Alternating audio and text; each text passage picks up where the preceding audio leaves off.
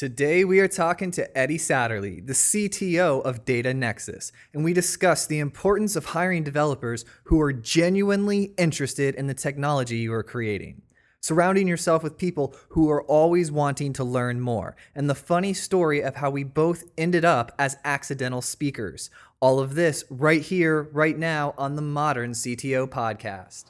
Here we go. This is the Modern CTO Podcast.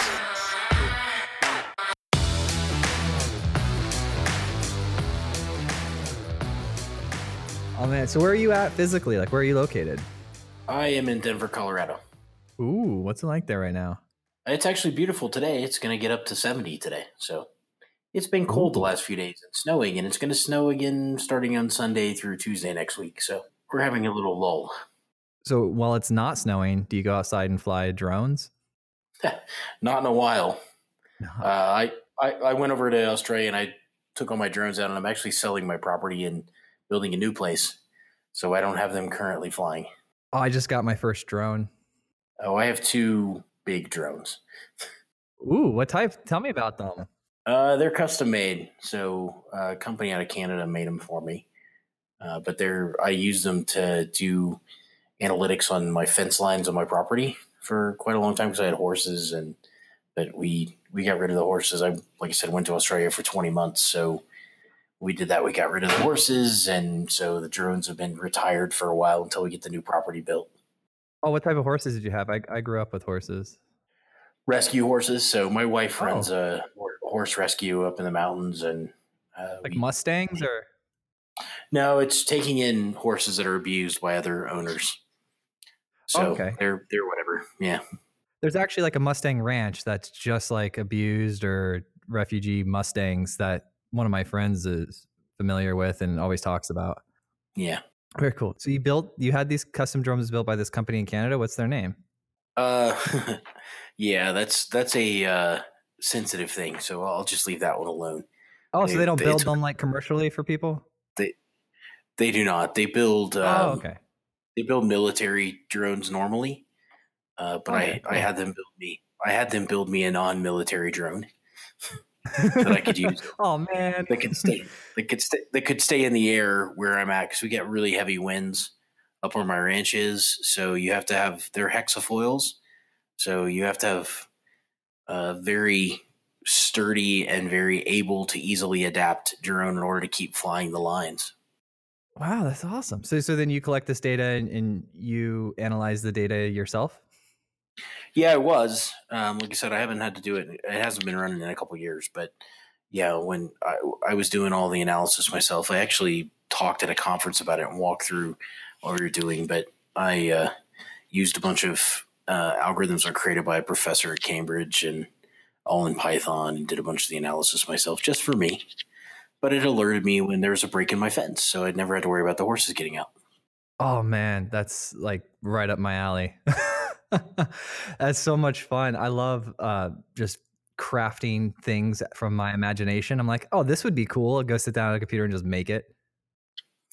Oh yeah, at the end of the day, our horses got out. A couple of the horses got out, and we're out running kind of close to. We live kind of next to a highway, like not a big highway, but a 2-lane highway. And the horses got out, and we had a hell of a time getting them back. So the plan was, if the fence breaks again, to alert, because we have elk up here, and the elk will run through the fence and just break it because they don't care. And so, rather than have that happen and not be able to react or have to worry about my neighbors calling me to tell me my horses are on the highway, that way, if we had any breaks when they flew, we knew, and then even when I was not in town, my neighbors could come over, or the people who helped us with the rescue could come over and just fix the fence real quick, or at least block it off so that the horses wouldn't get out. Oh yeah, we've helped our neighbors with horses more than enough times. You come home as they're in the back quarter of the property. Oh, there they are again. And we used to live. What backed up to our property was a wild cat habitat. So there was lions, like probably about 10 lions, and some tigers and bears, like without joking. And so it was interesting because at night at the different feeding times, you could just hear them, and it would scare the pizza delivery guy. Yeah, I bet. Yeah, he's going to deliver a pizza, and it's dark. It's like 9 o'clock at night, and he hears lions roaring as he walks up to this house. Oh, Yeah. did you grow up on a ranch as a kid? I grew up on a farm. My grandparents had a farm, and I worked there in the summers when I was young, and and had my own horse from the time I was 5. So yeah. And so, how did you make the transition to and fall in love with technology? I've been doing tech forever. I actually had my first piece of open source software when I was 12 years old and went out on the OWL CDs for the people old enough to remember what that was. But I wrote a device driver for US robotics modems to run on my Apple IIe and then released it because there wasn't one. And then you just continued going like all the way through middle school and high school writing code. Oh, yeah. I sold my first company in 91, which was a software company, and then another one that was a services company in 94 and then or 95, and then moved out to Colorado. So the first company that bought us moved me out to Fort Collins in Colorado, and so I fell in love with Colorado, and then in 98 I moved out permanently, and I've had a house in Colorado ever since. Nice. It's you really enjoy the weather, the seasons, everything about it. Well, I live outside, right? And Colorado is an incredible outdoor place. So, I used to ski. I blew out my knee. I don't ski anymore. But now I have snowmobiles and a snowcat, and I can go play up in the mountains and, still go play in the snow in the winter and play outside. We hike a ton. We have bikes. You can do everything here. And all year round, it's fun to be outside. Yeah, I'm a big outdoors guy. I grew up with the horses and the dirt bikes, and because grew up in Florida, right? So you could dirt bike like year round, right? and then my wife and I found somebody similar to me, and so all of our vacations consist of us hiking different places. Like we'll go out to Vegas, and rather than the casinos, we hike Red Rock, and we go out into Georgia and hike in the mountains up there and the Carolinas, and we're big on the outdoors. Yeah, well, hiking here is far more strenuous, but far more fun. So. Well, you have the elevation difference because we're all down in flat Florida, right? So it's always It takes us some time to adjust when we go up in the mountain areas. Yeah, absolutely. You've got to be smart about it, or you get hurt. So yeah, and you got to be really careful with the pancakes, right? Because when you're making food, the recipes are all different. We found that out. So. Oh man, like you see in Florida, your eyes just completely glaze over the directions for like what to do at higher altitudes, and then everything cooks differently. Yeah, anything from pasta, like anything that essentially has the yeast or flour or any of that in it will cook very differently. I mean, you bake a cake and you bake it with a normal flatland recipe, it does not work here. Yeah. What's the elevation like in Australia? Is it lower or higher? Oh, we were in Sydney, so it's much lower. I mean, Sydney's not much different than half of Florida. Okay, cool. So you're at very low elevations. Their highest point in Australia, meaning the highest mountain in Australia, is not as high of altitude as my house in Colorado. Oh, wow. But they have some really cool geographical structures because it's like, isn't Australia one of the oldest parts of our land areas? Well, they have a whole lot of varying terrains, and you can go an hour in any direction and it'll be very different. Even from Sydney, if you go north and west, you've got what they call the Blue Mountains, which we would call hills. And then the other side of that, you've got the outback, right? You're in the desert. So it's a couple hours to get from, lush beach to very inhospitable desert. Its variety though is very intriguing. So you've got Colorado and then Australia. What initially attracted you to Australia? Like, how did you get introduced there? Oh no, I did a talk down there, I don't know, 8-9 years ago, an early big data talk, and met a guy who founded a company back then, and he'd been bought by IAG, and he just introduced me into that team maybe 3.5-4 years ago. And I talked to them when I was down there on a trip for fun. And then, they went through a big transformational project. And 2 years ago, this coming April, called me and said, "Hey, you want to come down for originally 4 months, which turned into 20, because it was a come down and build us a plan and put together a roadmap and, do a recommendation for us. And then it was, why don't you just stay and do it? Right. So I brought my team down and we did it. So what was the sort of the theme of that, or is that private as well?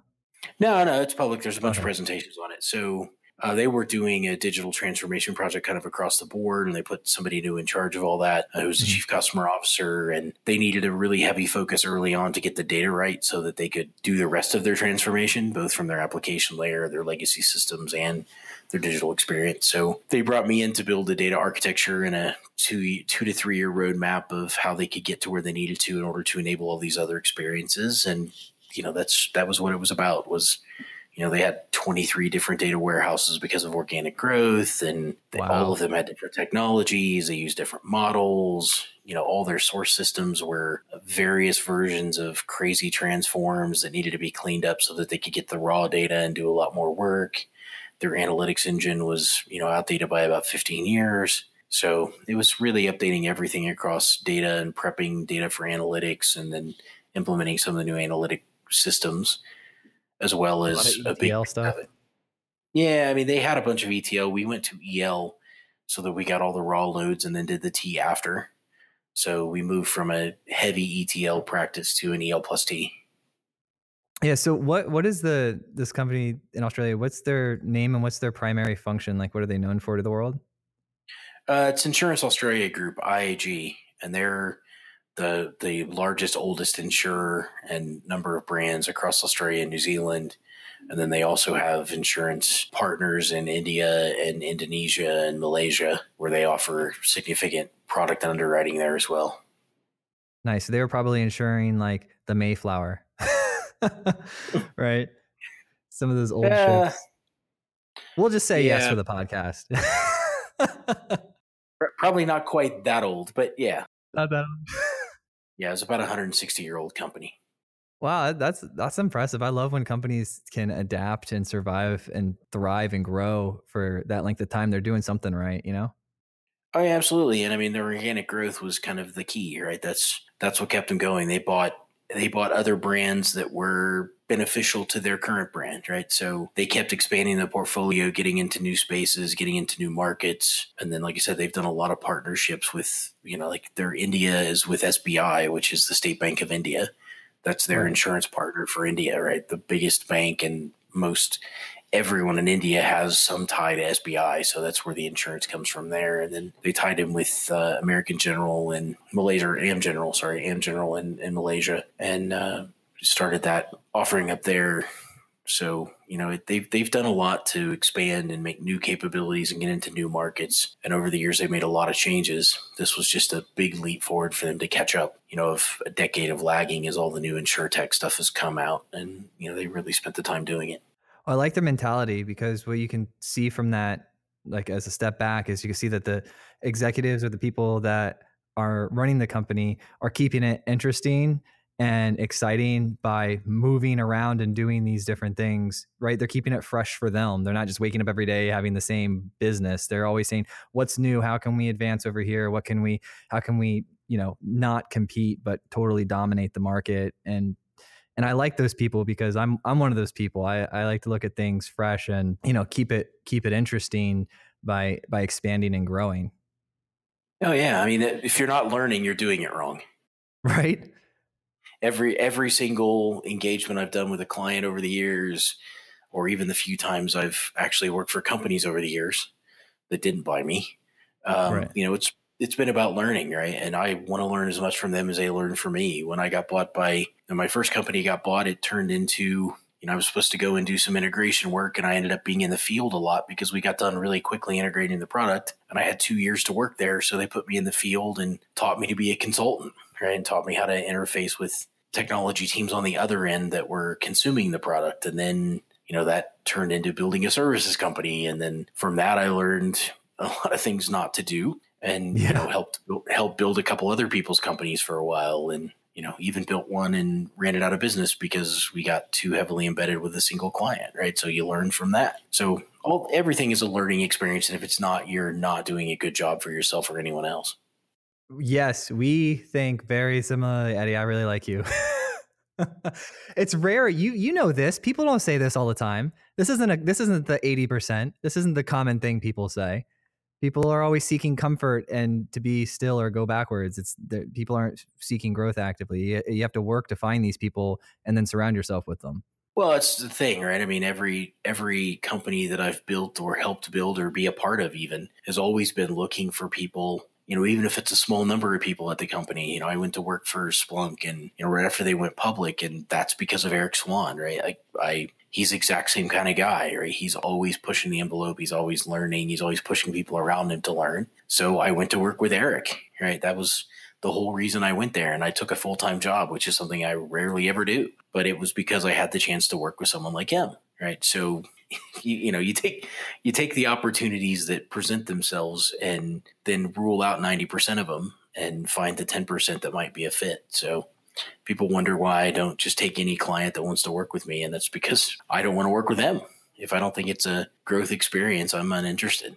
That's amazing. I was talking with a computer science student about last week. They messaged me and said, hey, I need to know about how to get this job. I want to make this much money and do this in programming. And they're very focused on this like number and role and position. And I said, well, where do you want to end up? And they told me where they wanted to end up. And I said, look, you being so hyper focused on that number and that position and that being like the end result is probably the quickest way to not go where you ultimately want to be. I said, I would actually take like the coffee running job in the office of a CTO just so I could be around the CTO and monkey see, monkey do, like watch what they do, and then go to 2 or 3 and like intern at 2 or 3 companies in the office of the CTO and then constantly watch the CTO and ask them for information and build a relationship rather than just trying to go get a certain dollar amount job in a role somewhere because I feel like I want to make that amount of money today.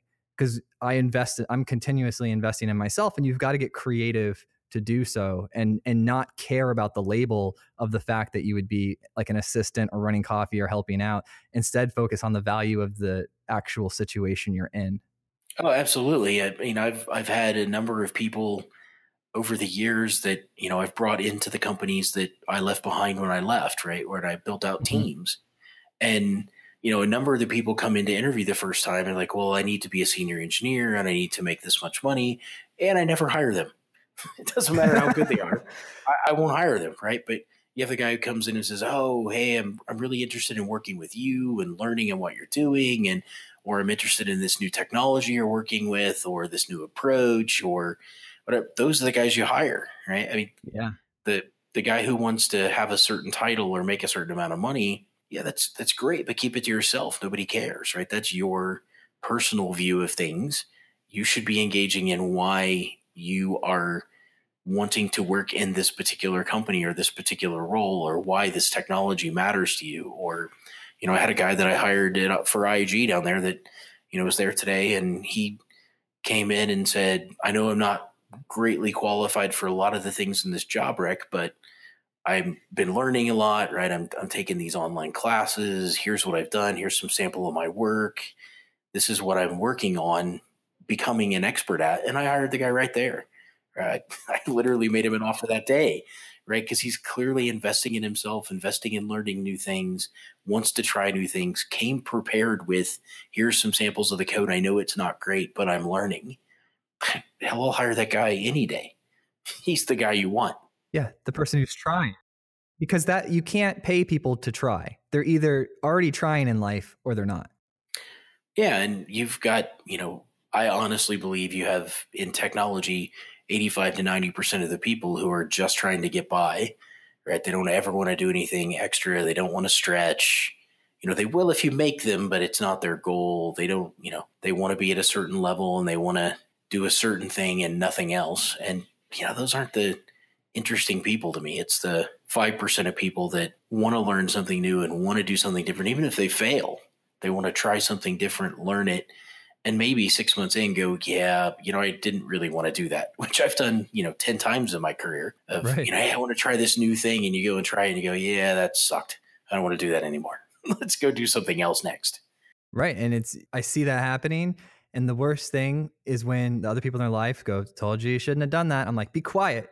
you encourage people to try, like Yeah. go out there and try 10 things and see what works best, and don't care what other people think, because, at the end of the day, you have one person to answer to in life, and that's yourself. Like Yeah. you're with yourself, and you have to own up to those mistakes. That's the one guarantee, Eddie, in life, is that you will always be with yourself. Well, if not, it's a very interesting life you lead. We might want to see a doctor. Yeah, exactly. I think Reach there are out to the medications. show. Yeah. There's a pill for that. Yeah. So at what point in your career were you like, you know what?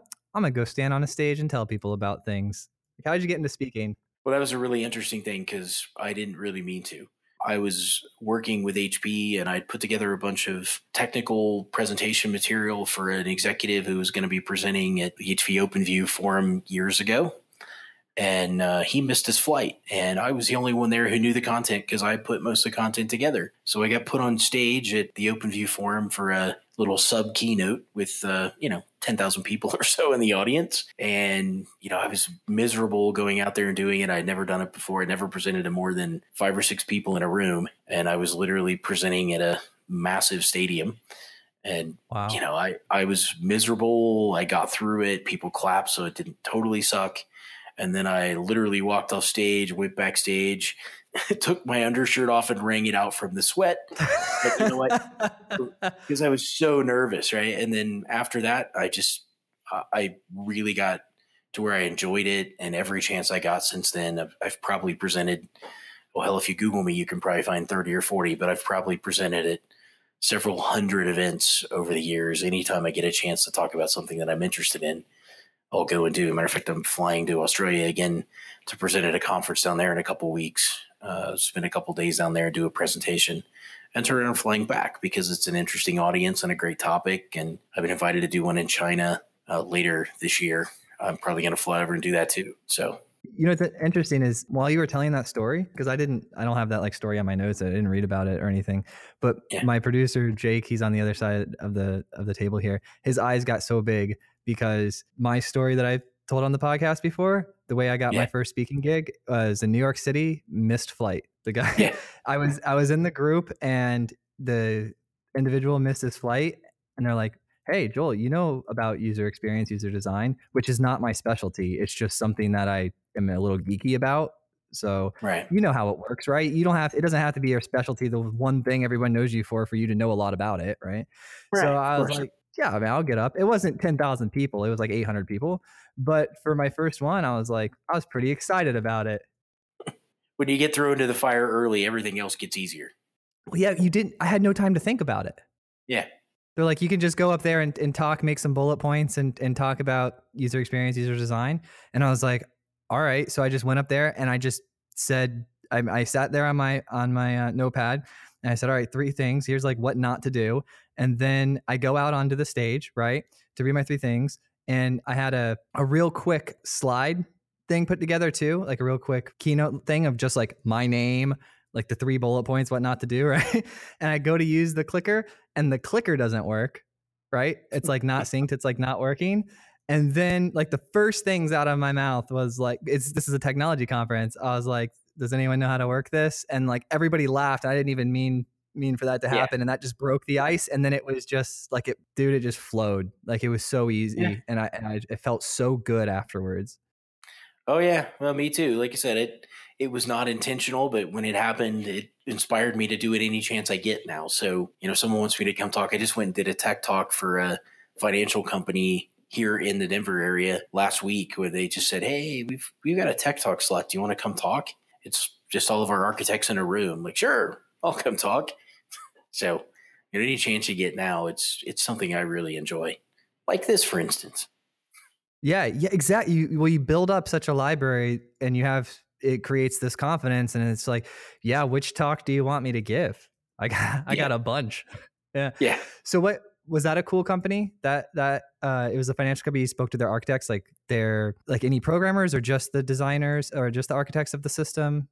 Yeah. Several of them previously were programming roles, right? But they've moved into design architecture work on systems and application side, and then the infrastructure guys. So yeah, they're starting a similar journey, right? They're modernizing. They're looking at new technologies, new data systems, new ways to approach problems, new ways to do the IaaS and PaaS solution. So, it was a good kind of a little bit of the DevSecOps stuff and a little bit of data and a little bit of, how do you take the right approach and design patterns for kind of modern systems and modern ways of doing things.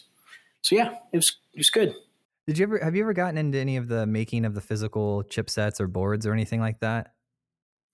Not in a long time. I used to do a lot of, matter of fact, in the 90s, I spent a lot of time restoring the 80s arcade games on the side when I had spare time. So, I used to program the ROMs and, redo all the chips and change out and do all the cap kits and all that just for fun. Right. And I've still got 5 of the games that I fixed, I kept that are in my house. But, the rest of them, I just fixed them up and traded them off or sold them off to people to get something I wanted. My coveted thing was a Tron game. And I finally got 3 games that somebody really wanted that had a Tron, and he traded me for it. And then I fixed it up. And that's still sitting in my basement today. I play it every once in a while just because I can. But, I got the Spy Hunter and the Tron and Rally X and a Gauntlet, because those are the games that the Rally X one is the very first game I ever played in my life when I was a young kid. Mm-hmm. So I had to have that. And then the others were games that I loved over the years. And so I've just collected them. Oh, that's fantastic. Growing up, my dad was a engineer, electronics engineer. So growing up, the smell of solder and burnt electronics were like, that's my childhood smell, Yeah. And that's how I got computers, was my dad's, because he was, he was an engineer for AT&T. So they always got to bring home computers because they didn't keep them very long, like 2 years, and they bring the new ones home. Mm-hmm. So, I got my early computers were all compliments of my father's job at AT&T, and that's how I got into the Apple, because he had a Lisa and they brought it home. So I still have the Lisa. It still boots up, believe it or not. But that was my dad's work computer that he got to bring home, and that was my next computer. And then I went from one to the other, and my dad had this. He did freelancing, so he would have different types of jobs. So some days he'd be writing software, some days he'd be building chips and building all sorts of different embedded systems. And so he had different things that he did for several years. And he would take me to work with him at the different job sites, which, I call them job sites, but they're different offices, and he even did some like radio designs, like some antenna designs and stuff like that. That was really cool. Mm-hmm. So I remember when he brought home, he was so excited, the biggest smile on his face. I don't know, I'm probably like 7 or 8 years old. He's like, look, it's a portable computer. And this thing's like 3.5 feet wide by a foot thick. And you like pulled this, you had this like case on it, and you opened the case and it had this like 5.5 inch like green screen on it. And he was like, it's a portable computer. I'm like, it was so funny to think about that. Like he was excited that was the portable computer. Right? Yeah. My dad had those originally too, with the fold down keyboards in the front that was part of the case. Yep. Yeah. We went through those, and we had one of the early Tandem machines, and, so went through a whole lot of various machines over the years, but the Apple one is the one that always stuck with me. So I still use a Mac today, and I've been that oddball that used a Mac all along. Yeah, I didn't get introduced to Mac until about the age of 18. I'm in my early 30s now.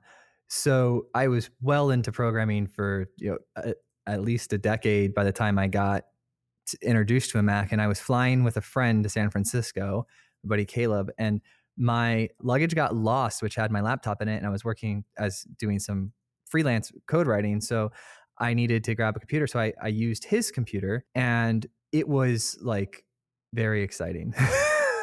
Oh yeah. There was just something about it. I'd never even touched a Mac. I didn't have a preference. I didn't care. I just had never had a need to experience one. And when that situation arose, I came back from that trip, purchased my first MacBook, and then I've never touched another computer since. Yeah, I've had a few PCs over the years, but always for my LAN gaming, never for anything else. Like my work computer has always been a Mac since I started. So.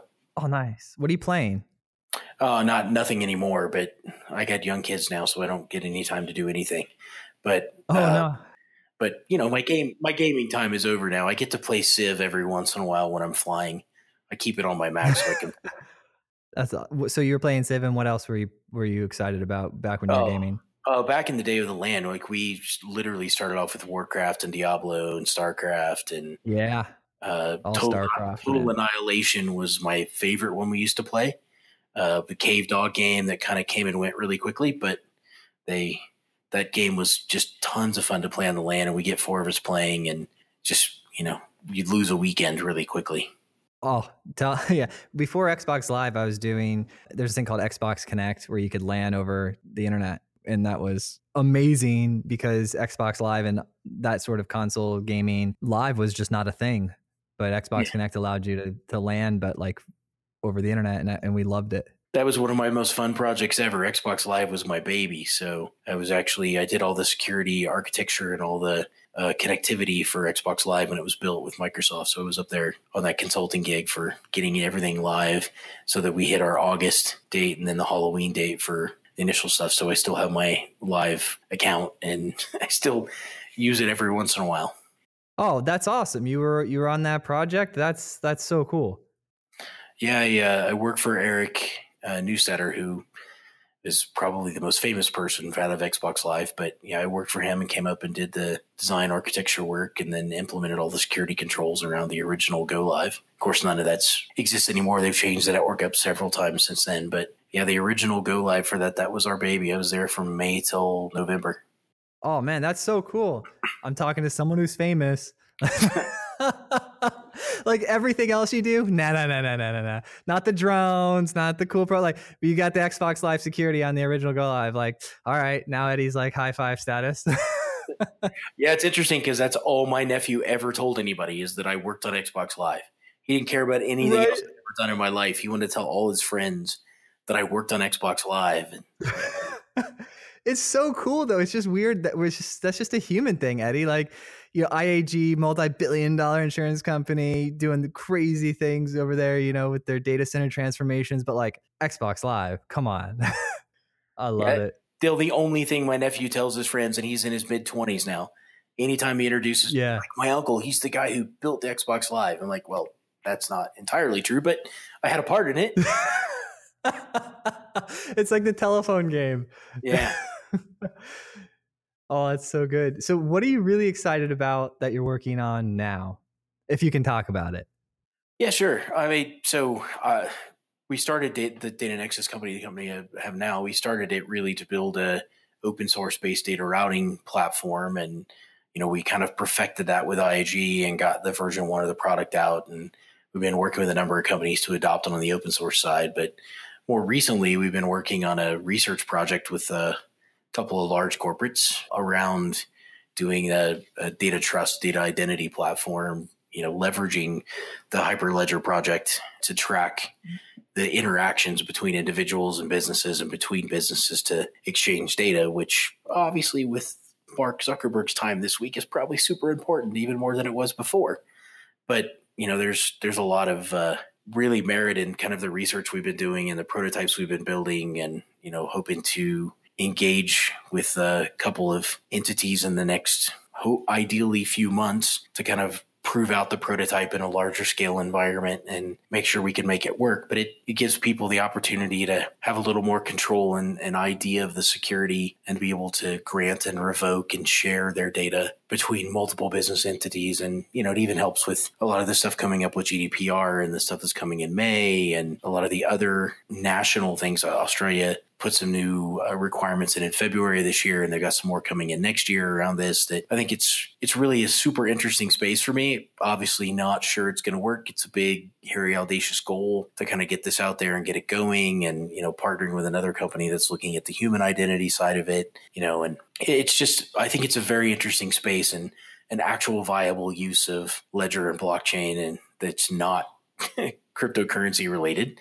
That gives you an opportunity to go out and use the technology and what's been built to give people some more safety and security, as well as to make sure that companies have a data trust between them. Yeah, well, it's big. It's a huge project, and that's what makes it worth doing. Like, that's why you spring out of bed in the morning. Yeah, I love it. Yeah, that's what gets me excited, right? Is taking new angles on a technology and trying to do something a little different with it. And obviously I've been involved in open source for ages. So, the fact that we can leverage some open technologies and make all this possible. And, if we can prove it out with, a small set of entities, then it's something that, we can both open source a core part of it and, also build a business around it to get people enabled and the capability. So, neither one of those is a bad thing. Right. And my brother and my stepmom are both doctors.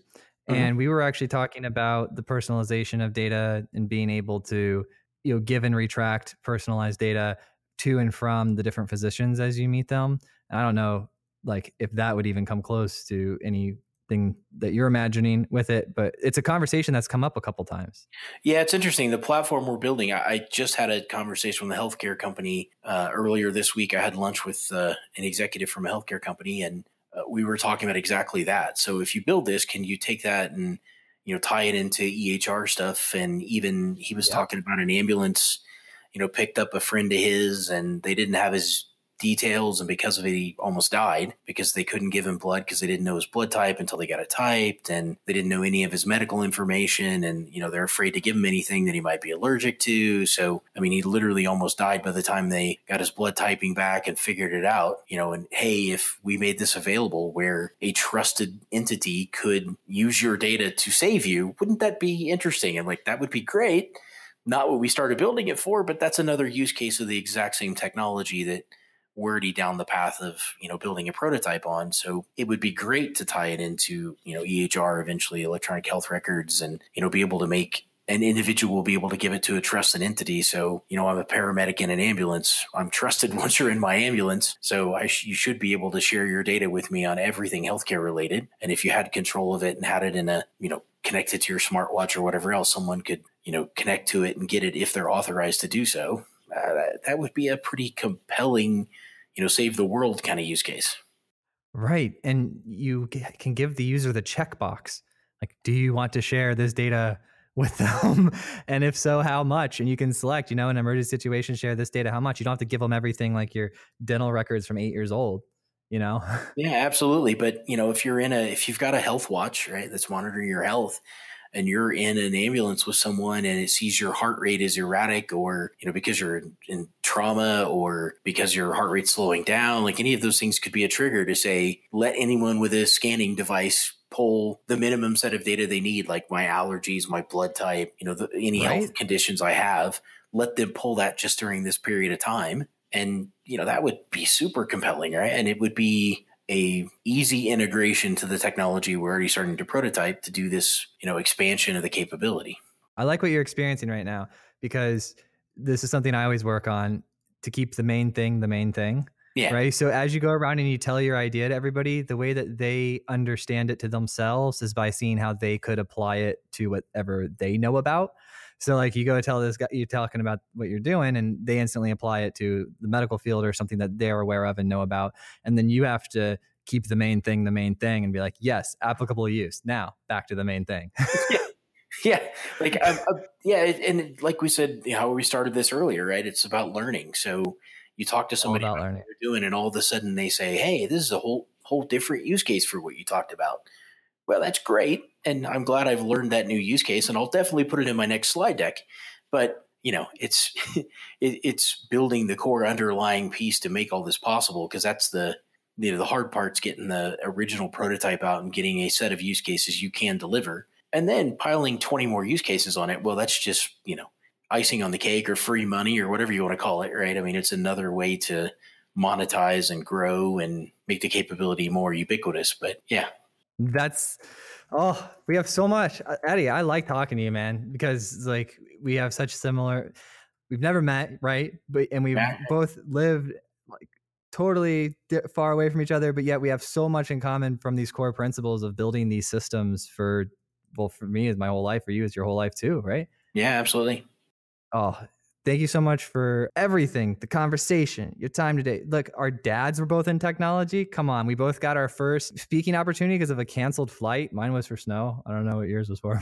Mine was snow too. That's coming from Vancouver, so it was snow related. Was he? Yeah. Oh yeah. Mine was, we were in New York City and they were coming from California and they got snowed out. So, dude, we couldn't script this. There you go.